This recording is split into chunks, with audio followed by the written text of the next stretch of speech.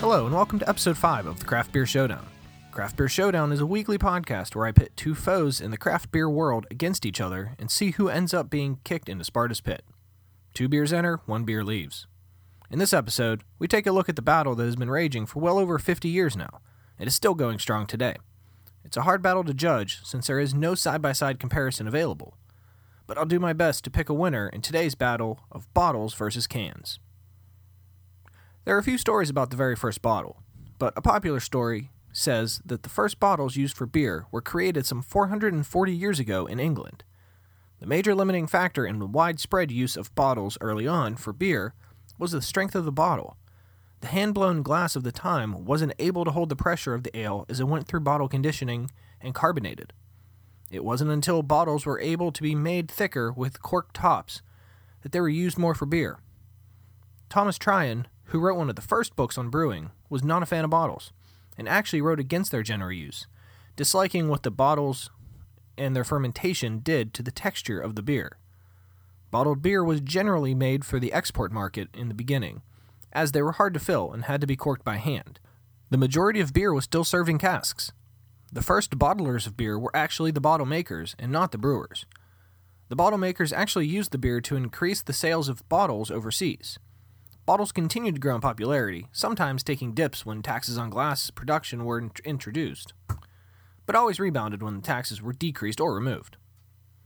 Bottles evolved to have flip tops for easy resealing, as well as screw tops and the common beer cap we know today. Bottles still have a decent share of the beer market, with most breweries having their own bottling lines. So now that you have a rough idea what the history of beer bottles are, let's see what some of the positives are. The first positive worth noting is that glass holds its temperature slightly longer than an aluminum can. This means that if the bottle is sitting out for any amount of time, it will keep cold a little bit longer. Another positive of bottles for beer is the neck that most bottles have. While I am strongly against drinking beer from the bottle, if you are, the neck gives you a place to hold the bottle without warming the beer up with your hand. This can be useful if there's no glass available. Glass's ability to hold up to the elements is a definite positive as well. If you were to get a case of bottles wet, as long as they weren't fully submerged over the cap for an extended period of time, the beer inside would be perfectly fine to drink. Glass is a very sturdy material as long as you don't hit or drop it. Glass, while not as recyclable as aluminum, is better for the environment to produce. The last positive I will note here is the reusability of beer bottles.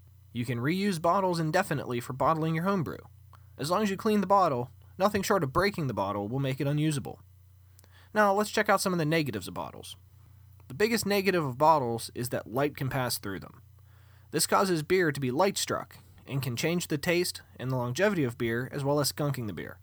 Darker colors are used to block more light, but ultimately, some light does get in, which is always bad. Most bottles today are sealed with a crimp-on cap.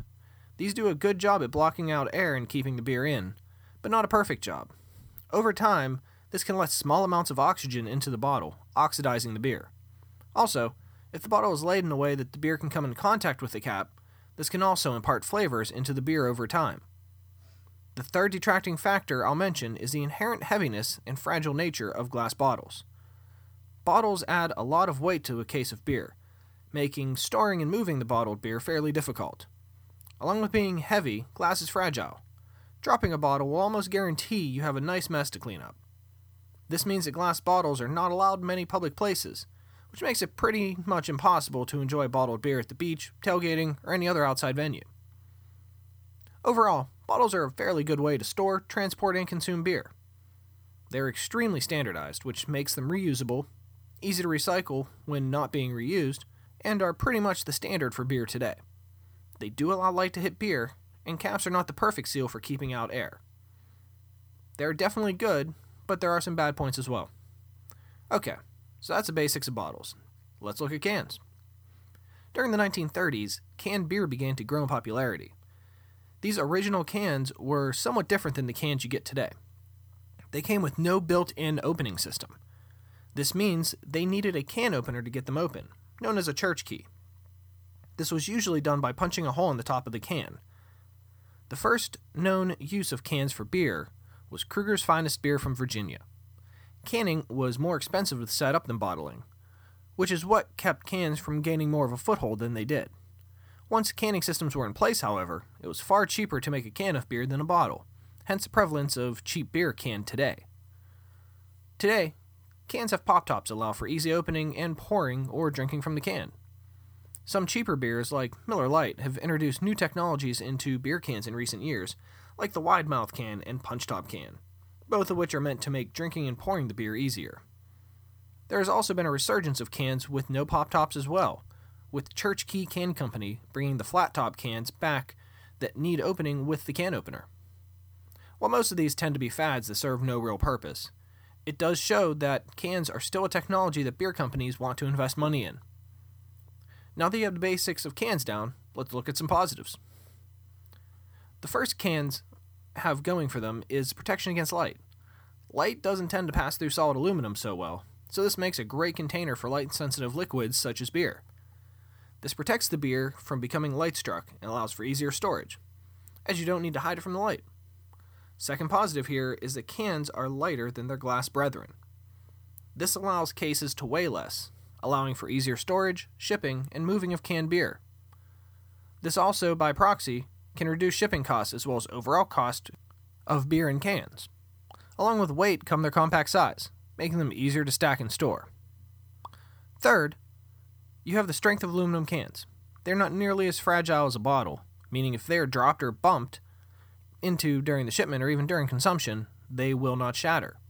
If a full can is punctured or dropped hard enough, it can rupture, but the only thing on the ground will be beer, not broken glass.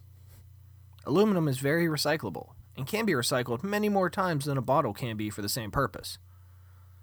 The last important plus here is that cans get cold quicker than bottles, so you have to wait less when you put those cans in the fridge. Now that you know the positives, let's check out the negatives, just to be fair. The first negative worth noting here isn't considered a real negative by everyone in the beer industry.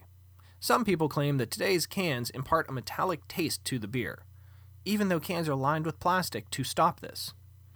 They believe that the small amount of metal the beer touches as it leaves the can gives it this flavor. Never mind that beer is brewed in metal containers. But they believe that it's the can that does this.